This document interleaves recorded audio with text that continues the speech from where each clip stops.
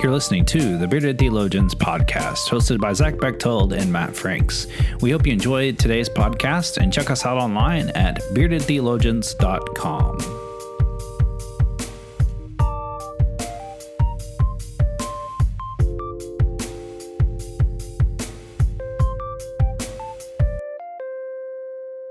A little bit about this. Matt and I, we host a podcast called Bearded Theologians. We have shirts. Unfortunately, we don't have any here that you can buy. We have stickers up if you can think of them. But what we do, we host this weekly podcast where we talk about ministry and theology and various things. And this is going to be one of our special podcasts. In talking about rural youth ministry, we understand that the resources, let me rephrase that, free resources are limited. And if they are free and they're there, maybe or maybe not, they're good. And so we want to use y'all and create a resource that we can send to anybody that's looking for resources. And so this conversation that we're having today is recorded, if that's okay with everybody. And we want y'all to be as open and honest as you can. We can edit some things in if we need to. If you was like, oh, I wish I didn't say that. If you use the name, that's fine. We can figure that out. But we want y'all to be a part of this resource because there are so many people like you guys who are wondering, hoping, and needing resources that it's better if y'all say it than we do. So that's what this is. And we're going to go through a variety of things. Hopefully there's a lot of time for you to ask questions. Both of us are big believers that we should talk less, y'all should talk more. So there's going to be time for that. So one of the things that we kind of wanted to talk about, you messed up those numbers. We had an outline. We had an outline.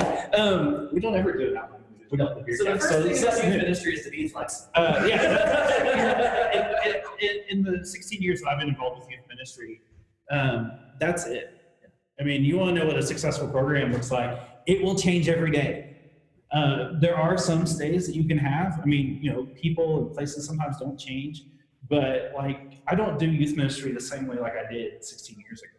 Not only have I changed and grown in my faith, the ministry has changed. I hope and pray that you have a ministry where your youth are connected into your church.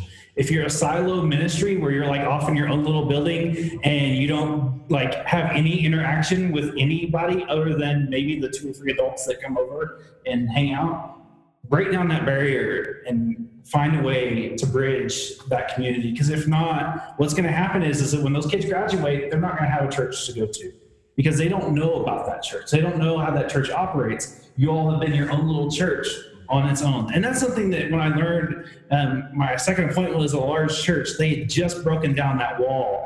And we're starting to have youth be involved in worship, in different aspects of life.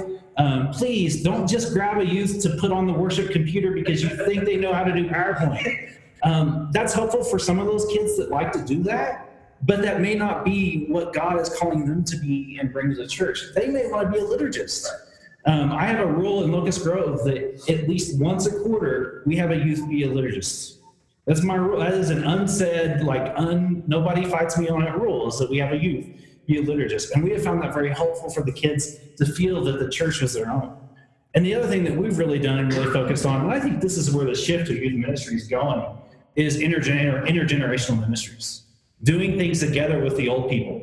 That's actually a good thing. It creates community. It creates a sense of connectedness. It also breaks down that wall that exists sometimes between youth ministries and churches. Because what happens is there's this wall that is built up, and it's, hey, we give them money, or hey, we, they're just over there. We don't know what's going on. And there's always that kind of roughness between youth ministry and the church. Because a long time ago, maybe 20 years ago, the youth ran in the church and ran rampant, and they destroyed Aunt Tilda's wall. That's going to happen in any kind of ministry. And I think the conversation needs to be had with the church council and the pastor is to make youth important and to say, hey, yeah, you crashed in a wall. Let's hope you don't do that again. We can fix a wall. The moment you break that relationship, it's hard to get that relationship turned around. And so I hope that, as you're thinking and jotting notes, you think of some ways that you can break down those barriers between, the worship church on Sunday morning and your youth ministry. Because I would almost guarantee you that they're probably not connected. And they're probably disassociated until Youth Sunday. And then Youth Sunday, it's like, oh, look, we have Youth Sunday, look at all these great youth. I stopped doing Youth Sundays in Locust Grove because every Sunday is Youth Sunday. Because youth are involved in some way, shape, or form. And that's, to me, that's like the first way you get them and start bridging that gap. The other way that the other thing that I've started doing is mission trips. We do intergenerational mission trips. We don't do a youth mission trip. I think that does a disservice to the older adults, because some of those older adults want to go on a mission trip, but they won't go on the mission trip to Haiti or whatever because it's too much and too expensive. But a youth mission trip that you do for like $100, you'll probably find some 50 to 60-year-old people that would love to go. I had a lady who was 87 years old go on a mission trip with me this year, our intergenerational trip. She's like, hey, I love this. I love getting to interact with these kids. I get to know them in a different way. And you know what? It's a lot more fun than going with just a bunch of adults. And so, find those ways that you can bridge those gaps. And I think that that's a huge thing that you can do in ministry to kind of help, especially in small churches. Because in small churches, if you only have 25 people and you've got 10 youth, one, that's awesome.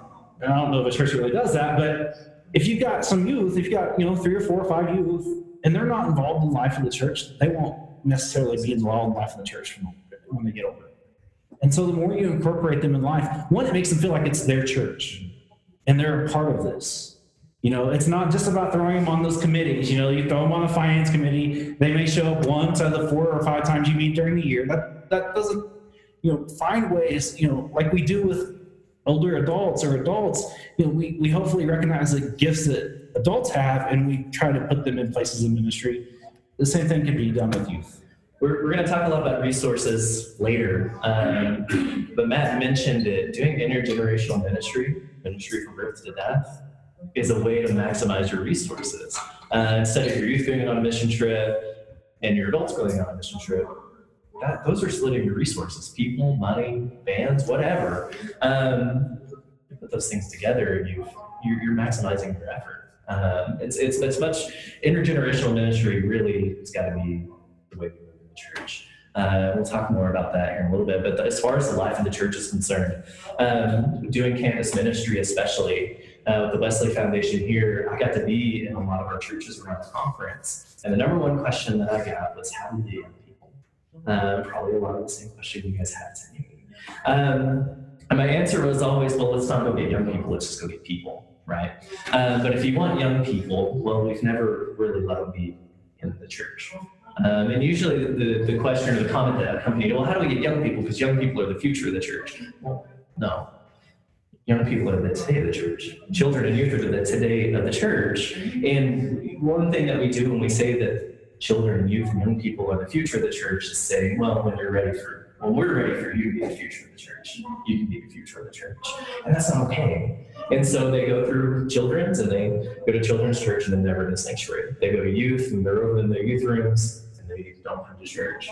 And when I ask youth how they feel about that, are you welcome into your church? Well, of course not. We have to go over here. And so in doing that and taking that phrase, children are the future of the church or youth are the future of the church, and saying, they're right now, they're the president of the church with us, and incorporating them into worship, letting them be liturgists, letting them read scripture or pray or just be involved in whatever way, that's huge. Because it gives them a place, it makes them feel comfortable, but it also shows the church, oh my gosh, we have young people. And they're here, and they're in a church. And a couple of us were talking before, and Sunday mornings are always our end goal.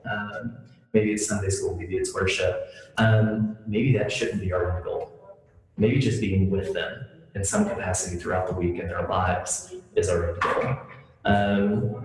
Outreach missions, those things don't always translate into Sunday mornings because we have broken families and things. People can't always come on Sunday mornings. And so integrating them in worship is great.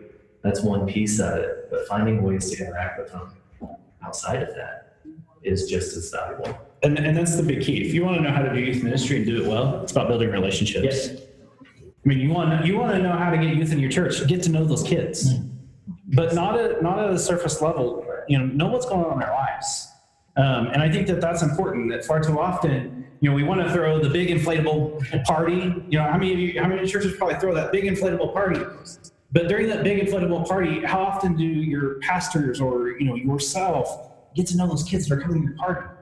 And maybe if your school, like church is right by a school, how many of your church members are going into those schools and volunteering their time? One of the greatest moments of my ministry where people actually got to know I was the pastor was when I sat in test proctor. When I would just sit and, those state tests that you all have to take, like I literally went and sat and proctored, which all I had to do was I sat there and read a book. Just be present. Warm up. I mean, and it's amazing to see that, like going to those games. You know how many stinking basketball games I've been to? You know how many basketball games I went to before I had kids? The more you invest into them and make your presence known, and you get to know them and get to really build a relationship with them, they're going to want to be a part with you. And that thing when they're not at church on Sunday, find out why. Not just say, well, you weren't at church on Sunday. Hey man, I noticed you were gone at church on Sunday. What's going on? Is there anything I do to help you? Are there ways that I can help you? Do you need a ride to church? I have 3 kids right now that are like literally drugged to church by my other church members. They go and pick them up on their way to church because they established a relationship with them and they said, hey, I need a ride to church. We had a young man that was coming from our Methodist Girls and Boys Home. And that very first Christmas, because these people had gotten to know this young man, they provided him with a Christmas. They wouldn't have known that had they not taken that initial step of building that relationship. And if you ask me, to build a youth ministry, whatever size you're shooting for, everybody needs to work towards building those relationships with those kids. So that way you can know what's going on in their lives. So then you can say, hey, Jimmy doesn't have a coat. Let's get Jimmy a coat. Oh, but wait a minute. We found out that all 5th graders don't have a coat. We can do this as a congregation. And that's actually what happened with me in my current congregation. We found out that the lower elementary school there were like 50% of the kids didn't have access to coats for the winter. And so I came back to the church and said, hey, these kids need a coat. And we can do that. But here's the deal. Like, I don't want you to give me money. I want you to take a kid's number and go buy this kid's coat, pray for it, bring it back to the church, and we'll make sure. And what's been amazing? We've been doing this now for 3 years, is we've only gotten 2 families to ever come back to our church because of that. But those kids know that there's a church that loves them and cares for them. And I think that that's part of it too, making your presence known that you do love kids. Don't just put it on a sign, actually model loving kids. And I think that that's been amazing to watch my congregation. When a youth or a child comes into our church, we love on them. We care for them. Even those little ones that make all those noises in worship. My response has been when adults come to me that have never really talked to me about this, and they come to me, I start pointing out the adults and saying, hey, what about this person? You're not complaining about them to me. And so unless you want to complain about all of them, then we'll talk about other reasons why you're complaining. And I think that that's it. You have to establish relationships and a culture that is, hey, we do want to reach everybody, but we really want to make sure that children and youth have a place where they can feel like they can grow up in the faith, that when they become an adult, they can say, hey, I actually do have a church home. And they may not have ever gone through confirmation. They may not have ever joined your church, but yet maybe every so often they show up. And I think that that's important, that when you can establish that relationship and they can feel like they have a place to feel safe and to call home, they have a church. What sucks is that doesn't go on any report. I'm sorry, it doesn't. I've asked my DS, hey, where do I put this? I've got all these kids that are involved, but they're not involved directly. But they know that theirs is a place, and that's a struggle. And the other struggle that we put on our notes is money. Funding youth ministries. Let's not quite go there yet. You won't go Let's there? not go there yet. Okay. One of the things, so Tularosa, if you've ever been through Tularosa, there's like 12 people. There's a couple thousand people, and about 40 of them come to our church there. And their big push was, we gotta get young people. Yes, I understand that, but let's just go get people, right? And they said, well, how do we do that? Well, it's building relationships, like Matt said. And the easiest way that we build relationships with people is by telling our story. If we have anything as people, as Christians, we have our story. The things that we've gone through in life and where we can look back and say, here's how God got me through this. And I would be willing to bet you'd be surprised the things that kids are going through these days and relate to. Because they're having that generational gap in the church. We have both sides saying, well, we don't relate. But when we begin to tell our stories, we begin to relate. And if we have anything in the church, we have our story about how God has impacted our lives. And especially when I was working with college students, and unfortunately, it's really getting into high school and junior high, those kids feel like they're going through hell. And they're going through the same hells that we've gone through. And to hear that from an adult that's not their parents, that's not their grandparents, that's not somebody super close to them, but to hear it from somebody in their church, like, here's what I've gone through. It's the same thing you're going through. Here's how I came out on the other side. That's huge. And those are huge moments in those relationship building pieces. And like Matt said, you find out that the school, none of the fifth graders had jackets. I remember when I didn't have a jacket. Let's go get some jackets. You begin to tell those stories. And that's how those kids connect. And yeah, they may show up at church every now and then, but that's home to them. I come across kids all the time with Facebook and social media and things, churches that I've been, that kids came every now and then. They still interact with me, and I'm still their pastor because of the interactions that we had. They may not go into that church anymore, but in their eyes, I'm still that guy, that person for them. And there's still people in those churches that we've connected with that even though I'm gone.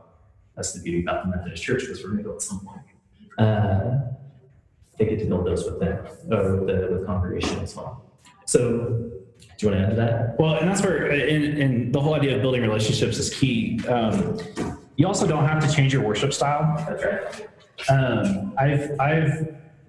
My church right now, we call ourselves laid back traditional. We're middle of the road high church kind of, but we do some other music. I mean, we do worship karaoke really well. I don't have a praise band. I don't have a blessed, I don't have someone that can play guitar. I don't have someone that can lead and that style. So we do worship karaoke. Awesome. And that's only every so often, because I recognize that, one, I want these kids to understand our rich hymn tradition that we have. And what a better way to teach theology than through music. And some of the new contemporary Christian music doesn't really teach the theology that I want our kids to understand and learn. And so we really emphasize using hymns, but we do them well. And I think that that's the whole side too, is that if your worship sucks, adults don't want to be there, youth don't want to be there, children don't want to be there. And so your worship has to be done well. And it doesn't have to be a musical style. My second appointment was a large church in Norman, Oklahoma. Our highest attended service was our traditional service. And it had just as many kids in it as any of the other services, because it was really well done, and it provided a space where people felt comfortable and safe. And I think that when you start thinking about worship, you don't have to blow it up. You just have to ask yourself, are we providing something that people are going to want to spend an hour at? And it starts with, children's moment and all those other things you do in worship, and asking yourself, is this something I would want to sit through? Because if you don't want to sit through it, there's no chance that the youth or a child or even another adult's going to sit through it. And so evaluating your worship and asking, is it a safe space where people can feel like they feel safe? Do you provide things for kids that, one of the best things I do for my bulletin is that we have a word search puzzle in the back. More adults get upset if I don't put the word search puzzle in than children. But having those little things, those little subtle trinket things that youth and children can get involved with, that does draw them in. And it does makes them feel like they have a space. And, the fact that they know that, hey, there's actually something that's going to keep my attention. I don't need a fidget spinner.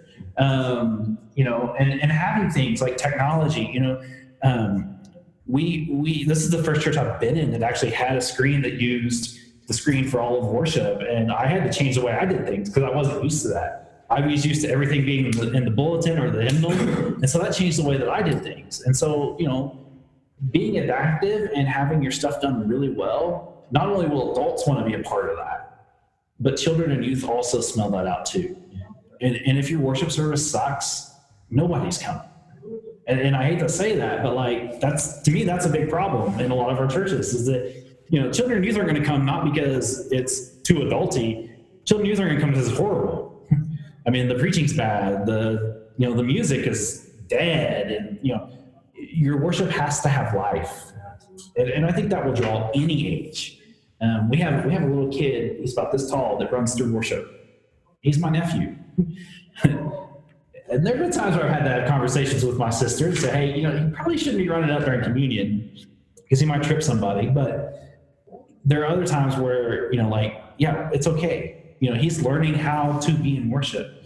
And as we've allowed our children and youth to be in worship in my 3 years there, kids are staying a lot longer. They're staying still. They're not causing any problems. Now, if I could just get my adults to come with my youth, we'd be all right. And I think that's deal is that we have to look at everything we do in the church and ask ourselves, is this something inviting for everybody, not just youth and children? Because if this whole new study that I've been reading looks at going and getting grandmas and grandpas to church. Because if you get grandmas and grandpas to church, you'll have grandkids. And so, looking at possible ways that you can reach out in the ministry for them. One of my dreams I didn't get to start in my current appointment because I'm moving was to start a grandparent support group for grandparents that are raising grandchildren, because we had a high rate of that in my community. And we thought, I had 3 grandparents that thought this was the greatest idea ever. And we're going to start the support group for them. You're going to meet at a coffee shop, and we're going to talk about how for them to raise children, because it's changed since they raised their children. The next pastor actually likes that idea, and she's going to run with that. But, that's something to think about. Look at your community and ask yourself, what can we provide that nobody else is providing? And a lot of times, the more you support those adults that are taking care of those kids, they tend to drag them to church. So one of the things we want to do, we've talked a lot. I told you we weren't going to talk as much. But we want y'all to talk. We want to hear, first of all, we want you to go around the room and introduce yourselves. Tell us who you are, where you're from. And after we do that, we want to hear, what do I have on there? We want to hear one joy. So when you introduce yourself, we want to hear one joy and one frustration that you have with youth. Let me rephrase that, not with youth. That takes us a different. So, your name, who you are, where you're from, one joy, and one frustration with youth ministry. So, we'll start in the back, since they're good Methodist, right? Jacob, why don't you go first? I was looking at. I know, I saw. I'm Jacob Bruno. I'm currently the pastor at San Home in Arvesa. And a joy. It's a great place that God has me right now. We have in San Home, we just recently started a youth program in a children's Sunday school. There's people that are stepping up, and it's exciting. Awesome. So we're just trying to work it out and figure out how we can get that youth group going, and that children's Sunday school to evolve into a national children's program. I'm also associate pastor at Logan and Tucumcari, part of a Quay Parish thing.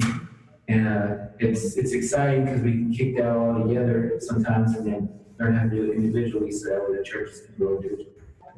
The frustration, I've been in ministry for a long time, and the only frustration is trying to figure out, because you go to different places, it's all different. It's trying to figure out how can we do this differently, That's the only frustration I enjoy being in youth ministries and involved as an evangelist and youth pastor in that process. This has been great. Right? That's it. Yeah, that's it. Okay. Yeah. Sure.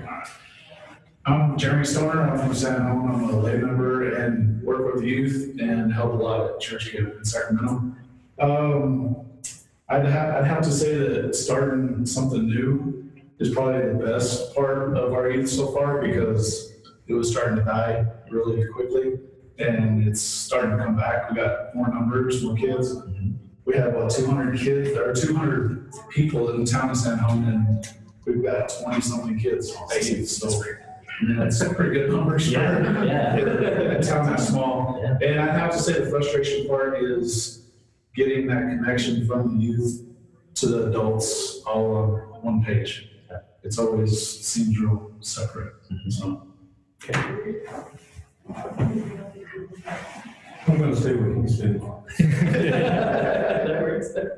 My name is Craig Ball. I'm the Shiprock. That's an agent on the red.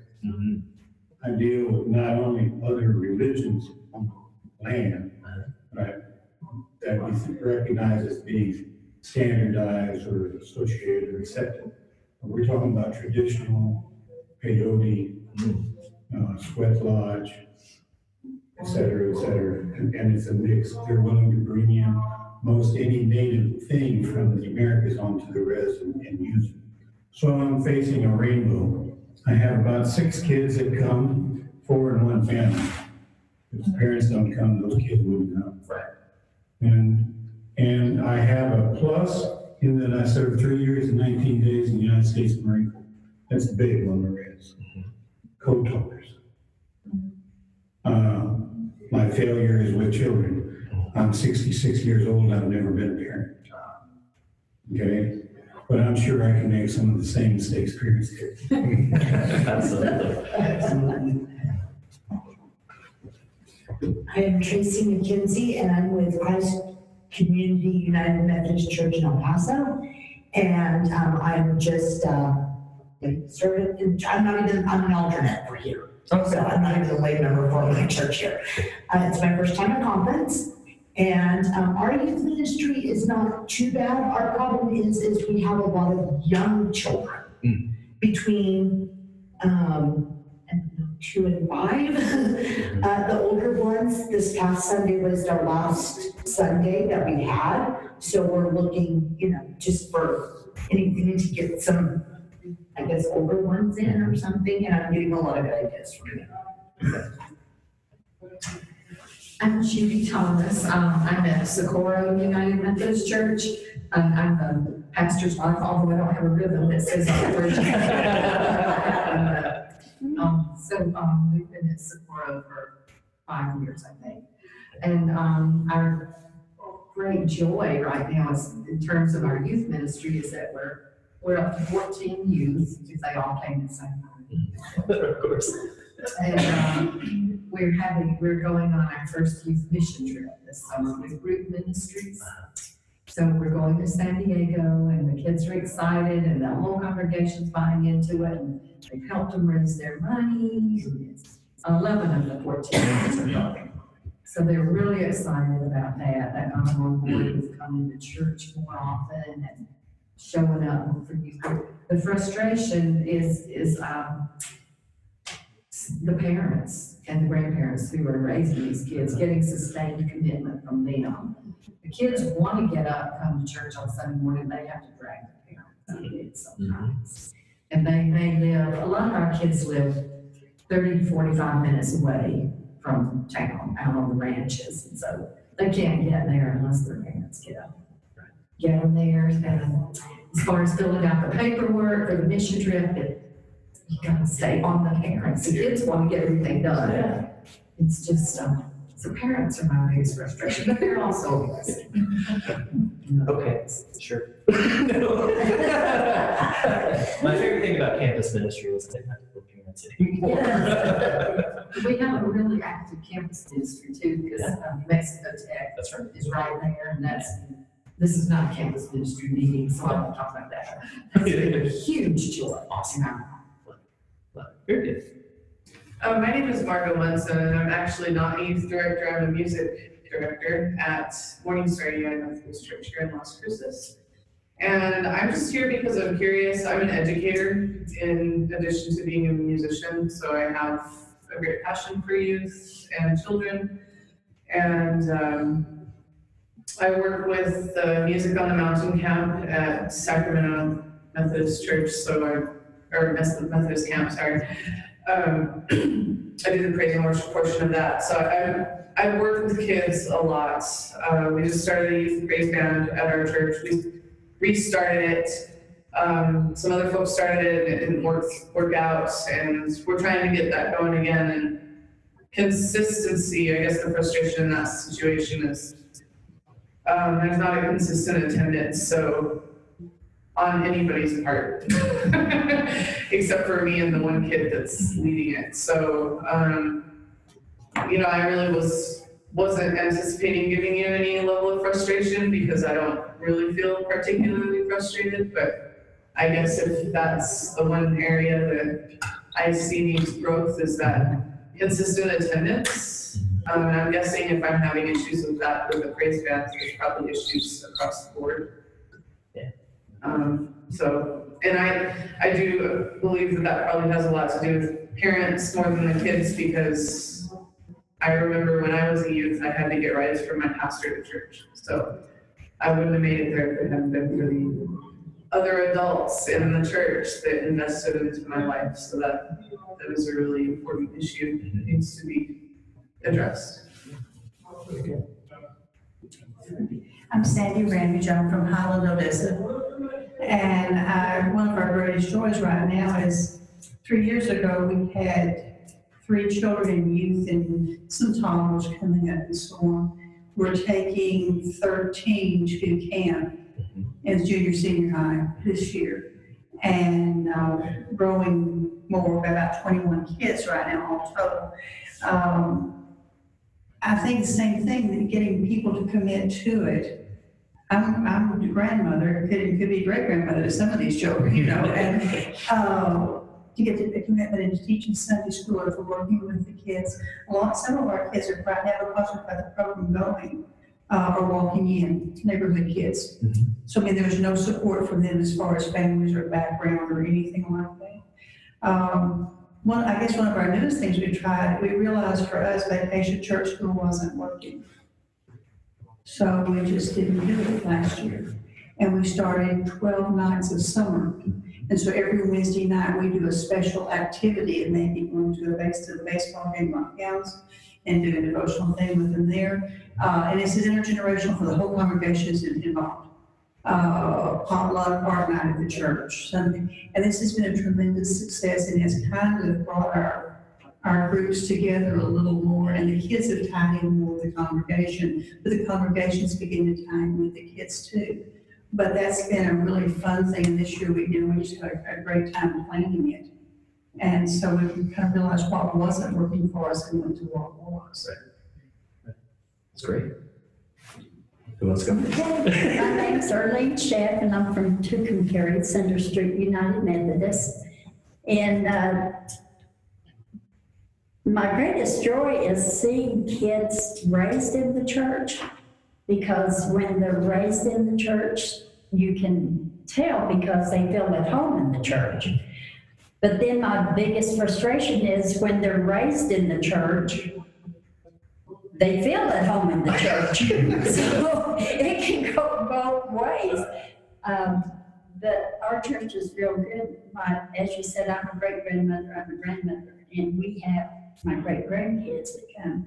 And one Sunday I didn't show up, and assuming my daughter would be there, my daughter was sick and didn't show up, assuming I would be there. And later we found out that our kids was there. And now we're talking from like 2 years old up to 8. And there was no problem because they're so used to being in the church. They just went and sat with some of the other people and they took care of them. They said, well, we did good. So that's our group is real good about letting the kids intermingling with the kids. So. Hi, I'm Evan Mulaney. I'm from Cimarron United Methodist Church, which is way up north. Got it very early this morning. We have a community of about 700 people. We're very uniquely situated. Our church is on the corner. The high school is just north of us. The mid school is just east of us, and the grade school is just southeast of us. So they're all on the same block. And so the school has an agreement with our church so that if they have any kind of a disaster at the school, they come to the Methodist church to hang out. They have a key, and then our church is used by the community for everything, baby showers, birthday parties, whatever. And we have about 4 or 5 youth in the church, and then several little toddlers that are like 4 and under. But we really don't have a program at all for them. And so I guess my frustration is that I would like to see them feel more involved in church. And again, we have a problem with commitment from parental units. And it's hard to, a lot of these kids are from Ute Park, which is 15 miles up the road, or Philmont, which is 5 miles down the road. And so picking them up is not always an option to get them there. And so, and speaking of, I had to fill the pulpit this Sunday. Our pastor's having a knee replacement, and we had a baby who was just born into the church a year ago, and she came crawling up the aisle while it was wonderful. I mean, and screaming and hollering, and I mean, she was happy. She was, excited. She knew who I was, and here she came. She was come see me. So I think that having youth in church is just vital to us. And it's not just about having a program, it's about having them there. Absolutely. I guess the most common thing that I heard y'all say were parents. Consistency with parents and consistency with kids. I did make the comment, parents are hard to deal with. They really are. And I don't think, and I've been in different locations. So I've been in a town of 700 people to a town, so Norman, which Norman has a ton of people. And what I've discovered is in youth ministry and those sort of things is that trying to get commitment is really about the program that you provide. And if you provide a great program where they feel loved and they feel cared for and they feel like this is important to them, they'll either find a way to get there or they'll guilt their parents so much that it's like it becomes like soccer or sports, or it's that parent's drive as well, and they want their child to be in the praise band or to do whatever to be involved with that. I've yet to ever find a formula to get parents involved, because a lot of times it's, hey, I'm getting rid of my kid for an hour. It's the greatest thing in the world. And so that's where maybe finding adults in your congregation or context that can be a part of that ministry, to me has been the successful formula to kind of alleviate some of those. We'd love to have a parent teach Sunday school. Maybe you don't want a parent to teach Sunday school, because if that kid has their child in the Sunday school class, it creates more problems than it does good. Or if if you have the luxury of spreading them out, like putting, their kid in one Sunday school class and the parent in a different Sunday school class, that's always a way to look at it. But getting that commitment, that's a problem that we're facing in all things. I coached Little League soccer this year, and I had a girl show up to 2 practices and 2 games. We played 9 games and had 20 practices. And so it's not just a church thing anymore. It's trying to get parents to find to get them engaged in that. I've been in youth for 54 years now. And this isn't a new thing. It's always been like that. Yeah. I could always get the kids. But my feeling was, if I can get the kids, at least they're giving. That's right. And they're learning. That's right. And as much as I went out and bought a van so I could pick everybody, right, make sure they got there. Right. Well, and like Matt said, and like you said, kids are tough. And I've been in youth ministries all over the country, or at least Texas and New Mexico, and there are kids that were at my youth program every time the doors were open. And never met their parents. Never met them to pick them up to a camp. Never met them when I brought them back. They relied on other people, or they lived close enough to walk, or whatever. And unfortunately, that's kind of the nature of the beast sometimes. And that in itself becomes a ministry in its own right. I know when I was just youth minister, that was my job. I actually felt more like a minister to the parents, because sometimes I knew what was more going on in their lives than the pastor did. Now, granted, I was a good enough youth pastor. Hey, you might want to go talk to them because they're having marital problems, and I think that's where that information sharing comes really well. Not necessarily something you need to broadcast out in public, but getting to know those parents and what's going on in those kids' lives, because once you can do that, it gets you into a whole other door of ministry of bringing more people in. I have to be honest with you, had it not been for a family that literally would pick me up every Sunday morning for church, I would have never gone to church. I had a family, and they were the clergy family of the house. I would sit outside at 9 o'clock. They would come by in their van, and I'd get in the van, and we'd go to church. And I hope that, like, that's stuff that you start thinking about finding people that can do that sort of thing, to get kids involved and engaged. And, I wanted to be at church. I just didn't have the means. And then when I could drive, I would take people, or I'd take my sister. Well, I wouldn't necessarily take them. They were my sisters, so they stayed. Church was my thing. But I think that's too, is that when you also can provide a space where kids feel like they're loved. I'll never forget when I was getting ready to leave for church. I was in shorts and a t-shirt. It was Sunday morning. I was getting ready to head to church. My mom started screaming at me. She's like, "I can't believe you're wearing that to church." And I smarted off at her. Well, at least I'm going to church. I got in the car and I was like, and so see, those relationships matter, and getting to know, like, what's going on in those parents' lives. Maybe it's a scheduling deal. Maybe your event doesn't work within their schedule. Maybe you need to work, sit down, and, like, if it's a praise band, sit down with the praise band and their parents and say, "Hey, I want to do this. I want to do this well. We need everybody to practice. Let's figure out a time to practice." And I think that's getting those people committed, showing them the vision of why this is important. We don't want to do something really bad. We need everybody to be a part of it. Then that gets a little bit people more invested. And maybe not. Maybe they say, "Well, this isn't for me." And then that's where you've got to do more recruiting. But I think that's really the key. It really is. And, I'm going to say this and you're going to hear it. Tell us and let our filters on. To do things the same way all the time and just beat your head against the wall, just because that's the way you've always done it. Don't do that. Don't be afraid to change. Don't be afraid to do something different, like dropping BBS. That's a painful thing to drop. Absolutely. That's a painful, because that history, that heritage goes very, very deep. We always did. That's the way we've always done it. We were getting more adults than we were kids. Yes. So became adult. And so you don't be afraid to change things. Don't change things for the sake of changing them, but see the vision. Cast that vision to say, well, kids aren't coming on Wednesday nights and Thursday nights for free. Whatever.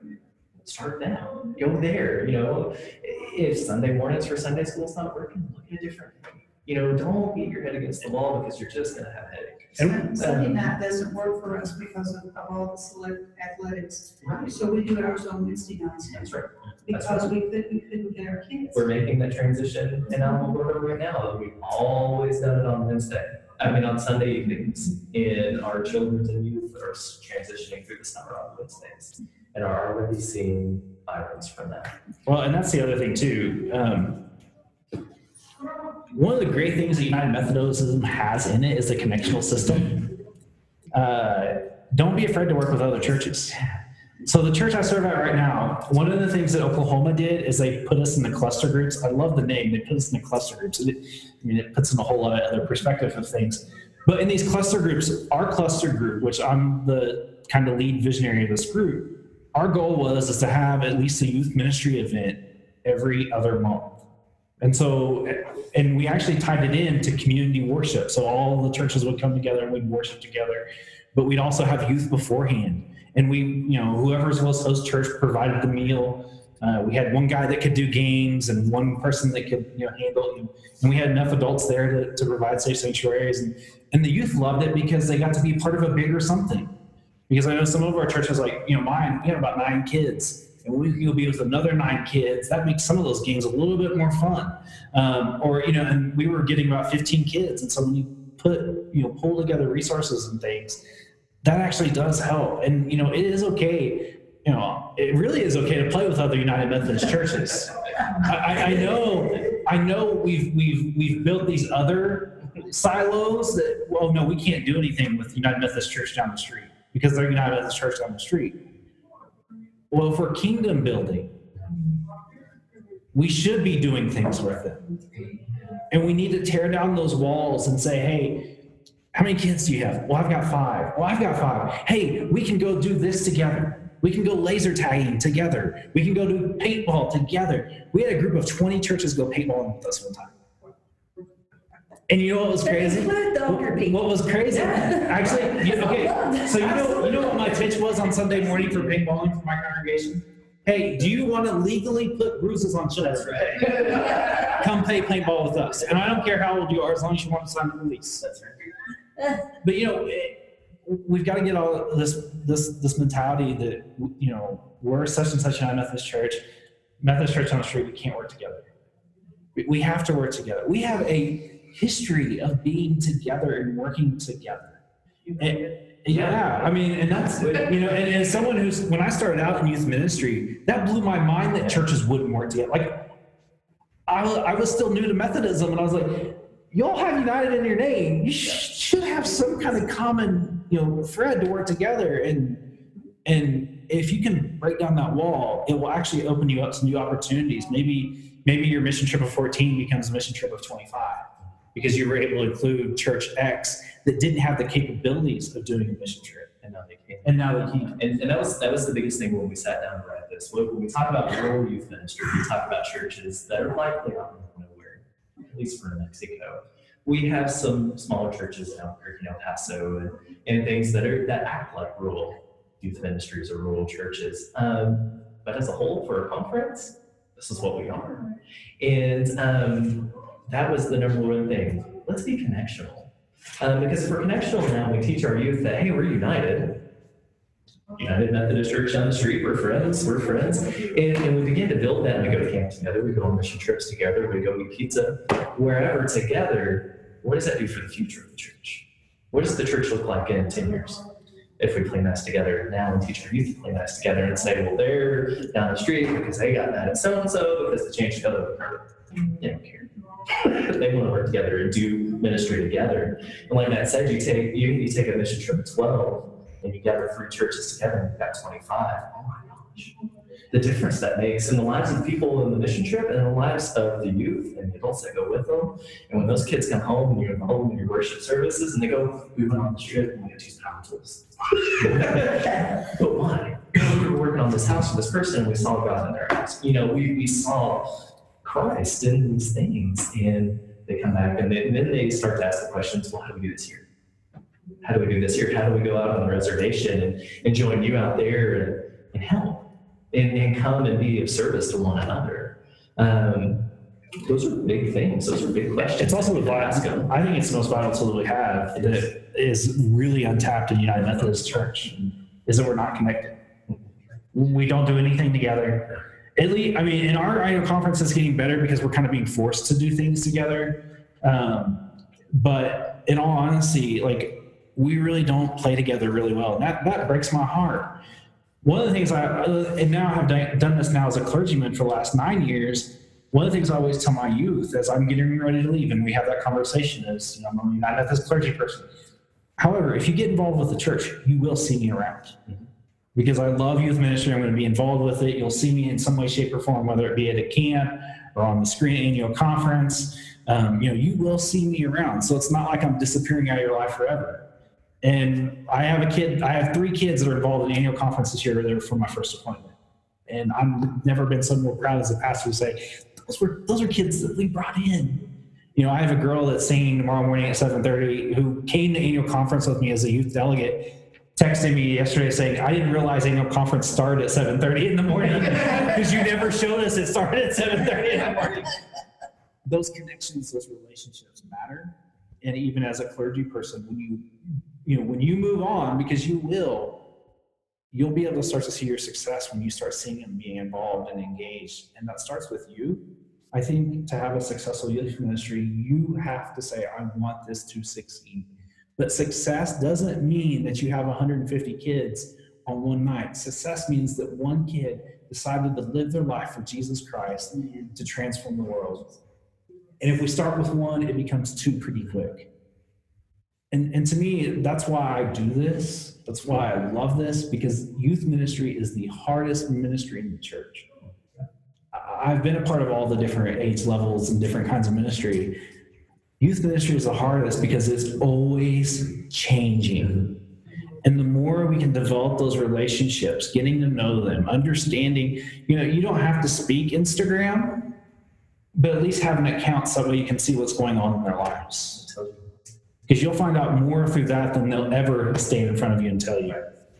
And it's scary, don't get me wrong. Like I realize I'm now working at an age where I'm like, I gotta stay up on top of this stuff. Man, I was so happy with just Facebook. You know? And I found myself thinking, I'm getting to be one of those people I get frustrated with. And I need not to. And I need to be willing to have those conversations with those kids and say, hey, what's the new thing? You know, and how can I communicate? How can I communicate with you? How do you communicate just using pictures? That's what Rex is having to learn. It is. But that's the thing is when we build relationships with kids, we speak their language. You know, we communicate the ways that they do, and it's not easy.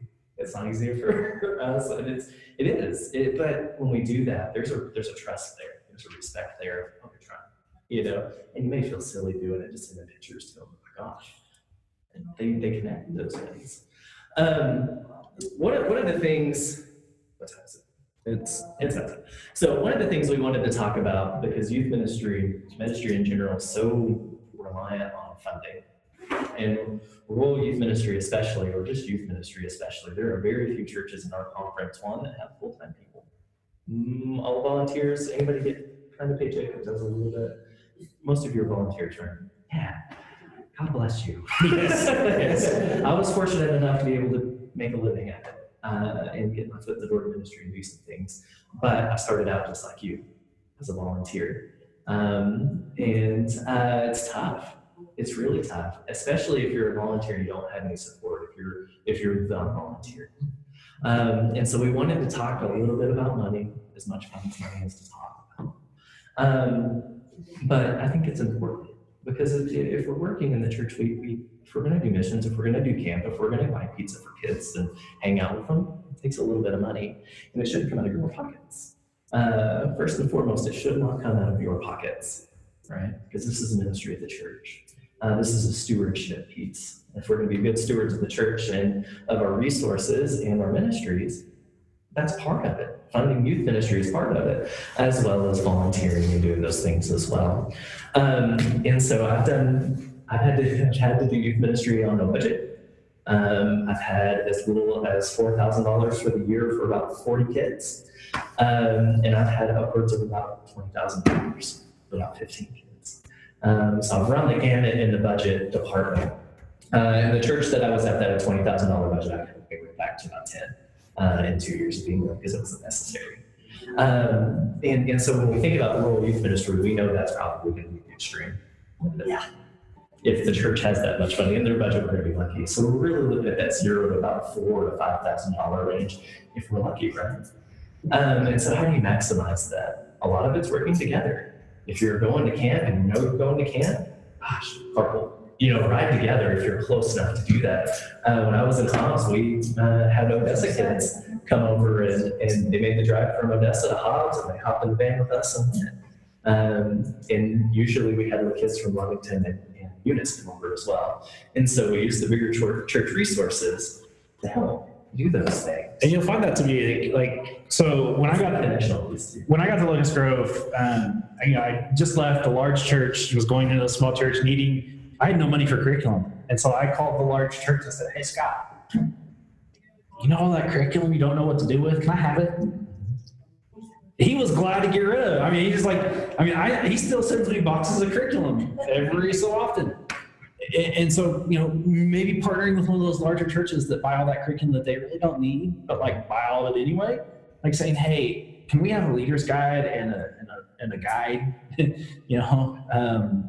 and finding ways to do that creatively, and maybe even resourcing with them and saying, hey, I know you all buy for this, but you probably only use this much. Can we have what you don't use?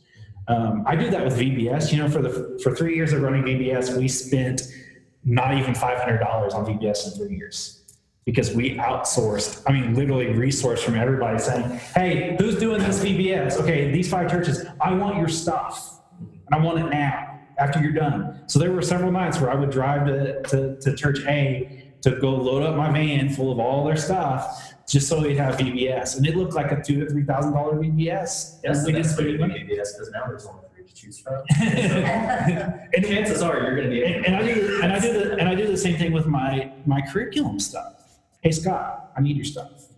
And you know, it's great. It's good to use. It's, you know, and that's one way to fund your ministry without having to spend a dime. Because the large church literally probably has all that stuff sitting in a room that needs to be going somewhere else. And so finding a large church that you can get curriculum from is a great way to tap into that. The other is that if you share what you're doing and the cost of doing it, there's an old person with money that wants to pay for that child to go to that camp. Camp is a big deal on that. Every church I've been in, there have been faithful people in our congregation that volunteered in youth ministry or remember their kids going and had that feeling on, I just can't physically go, but I'll send a kid. And finding those people and not the other end of that, don't abuse them.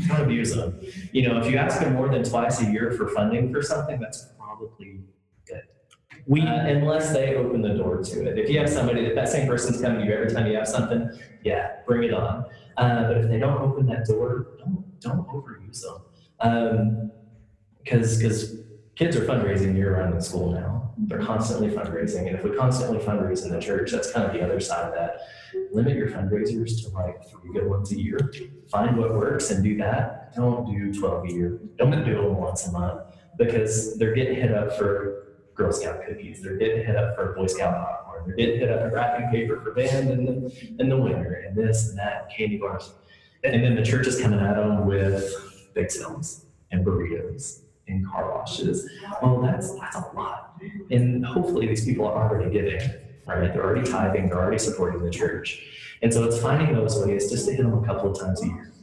And where they can say, well, yeah, this is great. And you have the kids tell stories. Yeah, and that's where when you have youth that are connected into worship, that very next Sunday that you get back on your trip or from camp, their butt better be standing in front of the congregation. That's right. Telling their experience.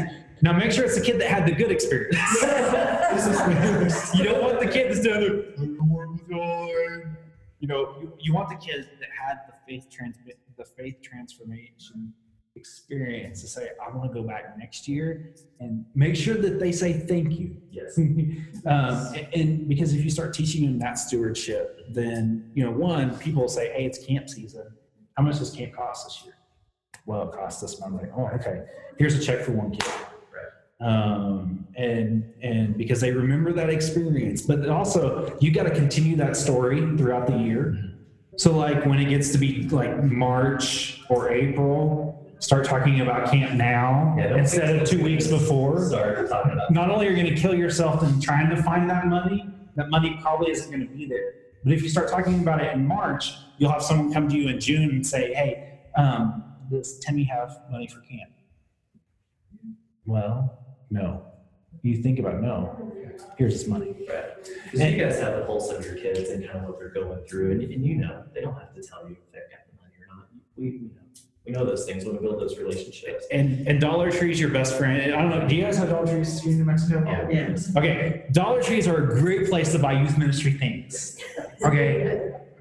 I didn't really realize this until they built one in Locust Grove. But once they did, like I'm there all the time buying just, you know, things to play games with. And, you know, there's all sorts of websites that you can go to find great youth games. You know, the more quirkier, the better.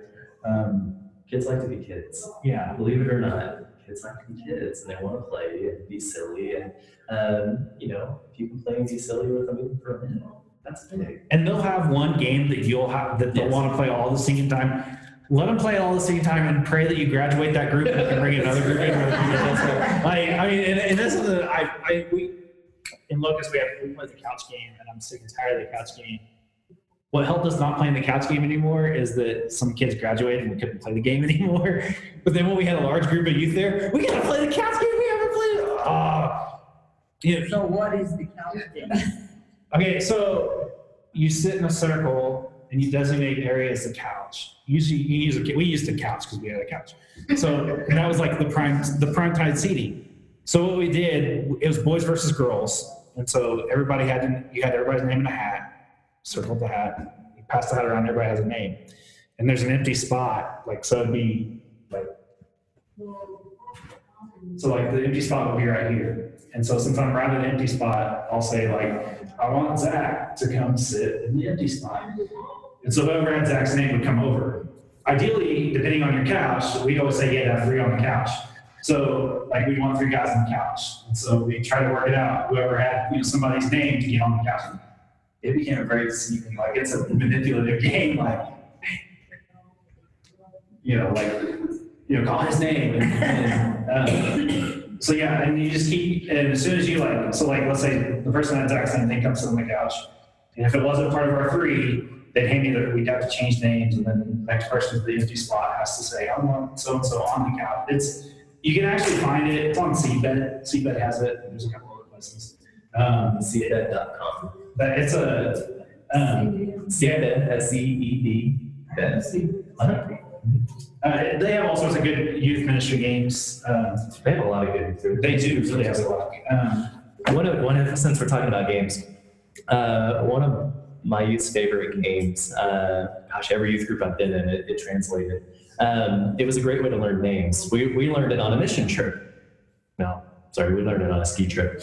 But we were at a church, and so they had 20 or 30 of their kids. We had 20, 30 of our kids. And we were going to eat dinner, so we wanted to learn everybody's name or try to. They put a trash can with a couple of pool noodles in the trash can, and you have 2 people start out in the middle, and they have the pool noodles. And they go over, and they say, hey, Matt, my name's Zach, and they hit Matt with the pool noodle. And they run back, and they put the pool noodle into the trash can, and they run back and take Matt's spot. Well, Matt's job is to run and get the pool noodle out of the trash can and hit me before I get back to the spot. I find kids love it. Because it's pool noodles, and pool noodles don't hurt, but it's a great way to get them running around and playing. And it's really simple. You don't have to have a trash can. Just another fun one that my kids have fallen in love with, and actually we played this at the 6th grade camp that I do. And this last year watching it at 6th grade camp was awesome. It's called Grog. That's actually also on Seedbed too. It's basically like the way that we play it is you have pieces of a flashlight. So because we had these nice fancy LED cheap flashlights, there were 3 pieces of the flashlight that we hit all over camp. They had different names of the groups on. So like you had to build if you were a generosity group, you had to build the generosity flashlight. So we had all those pieces spread all over camp. And then the adults were the Grog monsters. So it was like a tag game. So if they were captured by the Grog monster, they had to go back to the spot, and they had to answer any kind of question that our questionnaire person came up with. As soon as I answered that, they could go back in the game. We were like 30 seconds from cutting the game off, and one group secretly had the flashlight and won the game. But they love that. My kids love that game. And those are like I said, a cheap flashlight, like $2. I mean, you can play games for free. I mean, and there's all sorts of websites. Seedbed.com is a really good one. That's a Wesleyan connection. I think what we'll do on resources, because we had intentions of printing out resources for you, but somebody that has an extra sheet of paper before we're done, we'll take your name and email address, and we'll email you. We've composed a list, we just didn't print it out, so we'll email you guys resources and things, so y'all don't, if you missed the name or whatever. Kind of talking about using our budget to our benefit. If you have any budget at all, you can send kids, mission trips, camps, things like that. That's awesome use of the budget. But if you have people wanting to give money and you're not quite sure what to spend it on, Bibles. Yes. Please buy your kids Bibles, and don't wait until you're a senior in high school to do it. I did youth ministry too dang long, giving kids Bibles when they graduated high school, when they just spent 6 years with me. God bless them, it was their 3rd grade Bible, and it means a lot to them. But when they're a 6th grader, 7th grader, and when they get to high school, they're not bringing that Bible back, because it's the children's Bible. It had precious moments on it, or whatever. Mine had precious moments on it. But I am a good Wesley study Bible. So I call it the 3, 6, 12 plan. Right. So they get it in 3rd grade. They get the children's Bible in 3rd grade. They get the confirmation Bible in 6th grade, so that's your teen youth Bible. And then when they graduate, you better give them an adult study Bible. Because if they're leaving your youth program out in the world with their youth study Bible, which may not have some bad notes in it, but it's not going to help them, like if they decide, hey, I want to go to Disciple Bible study, and they open up their teen study Bible, and like, oh, wow. And so always give them, make sure. So we're on, everywhere I've been, it's always been the 3, 6, 12 plan. And that's not a bad way to do it, but please give them a Bible. and give them a good Bible that has notes in it. Whether it's a teen Bible, the Wesley Study Bibles are awesome. I got to where I gave my confirmation students a Wesley Study Bible, and then when they graduated high school, I gave them another resource. I gave them the Common Book of Prayer. So it's kind of some devotional things in it as well. The CEB Children's Bible, the CEB Teen Bible, and then the Wesley Study Bibles. And then, like my daughter, I have daughters in 3rd grade. She's like, Daddy, I love this Bible you got. It's the CEB. The church got it for you. Right.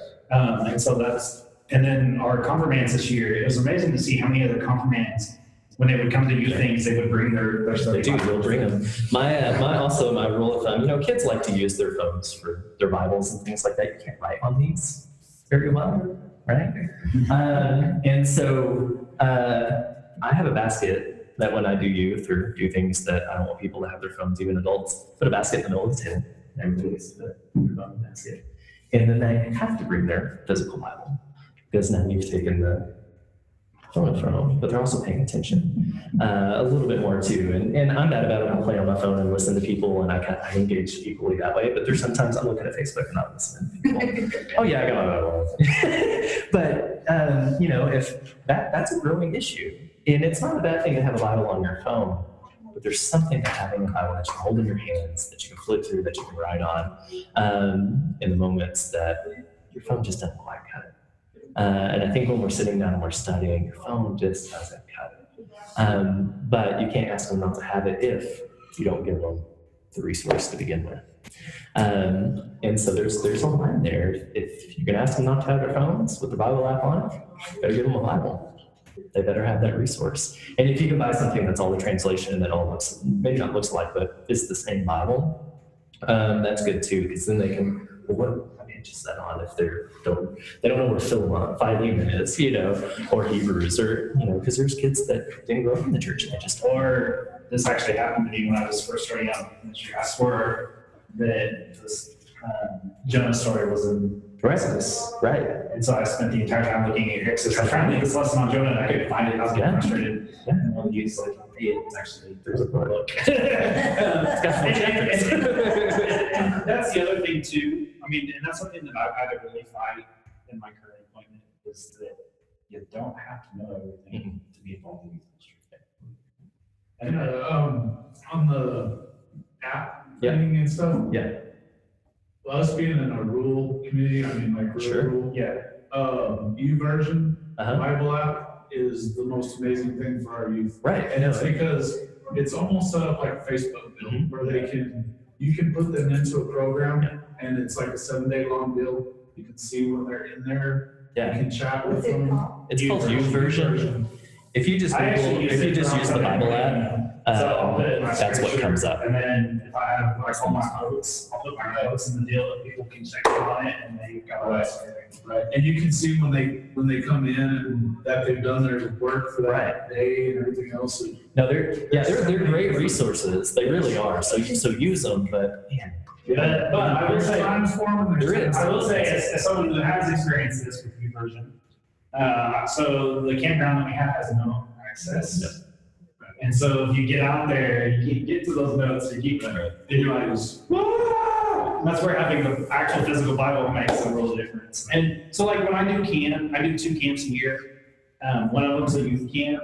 I always get somebody to buy me a box of Bibles, because I guarantee you I don't come home with those box of Bibles when I leave, because there's going to be kids that. Yeah. And so find someone, because I guarantee you'll find someone in your church and say, hey, I need someone to buy me a box of Bibles. It costs like $50. Yeah. Who wants to do this for me? Somebody will have that kind of heart that will do it. And so, those things are available for you there. And they're out there. And it's as simple as asking. Because what's the worst they can tell you? No. Right. If they tell you no, someone's going to tell you yes. Yeah. Just keep asking. Don't be afraid to ask. And I guess that's the whole thing. Work together. Be connectional. Find these people that are sitting in this room. This gets to be your new connection, even though you're all across the state. Pick up the phone and call, and then use your resources wisely. And if you go and ask somebody and you need some Bibles or you need camp money and they say no, ask the next person. And look at the people. I try not to start with the people that are those people in the church. that are always there, that are always involved. They're already doing stuff. Ask the people who are quiet, because they're waiting to be asked. They're not serving on committees. They're not doing these things. There's another group, is your elderly who's at home. Absolutely. Yeah, your shut-ins, your people who can't make it on Sundays, who have essentially lost their voice in the church because they're not physically there. My gosh, find them.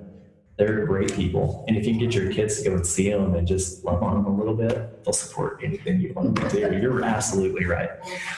So we wanted to leave a portion at the end for y'all ask questions, or because I know we said a lot and went through it really quickly. So we want to give you guys the time to ask questions, and if you want us to cover something that we haven't covered, because I know there's a lot. Thank you for listening to the Bearded Theologians podcast. We hope you've enjoyed listening, and we hope that you share our content online through Facebook and social media. And we hope that you check out our Beardcast store at beardedtheologians.com and pick up some great Bearded Theologians gear. We hope you have a good day.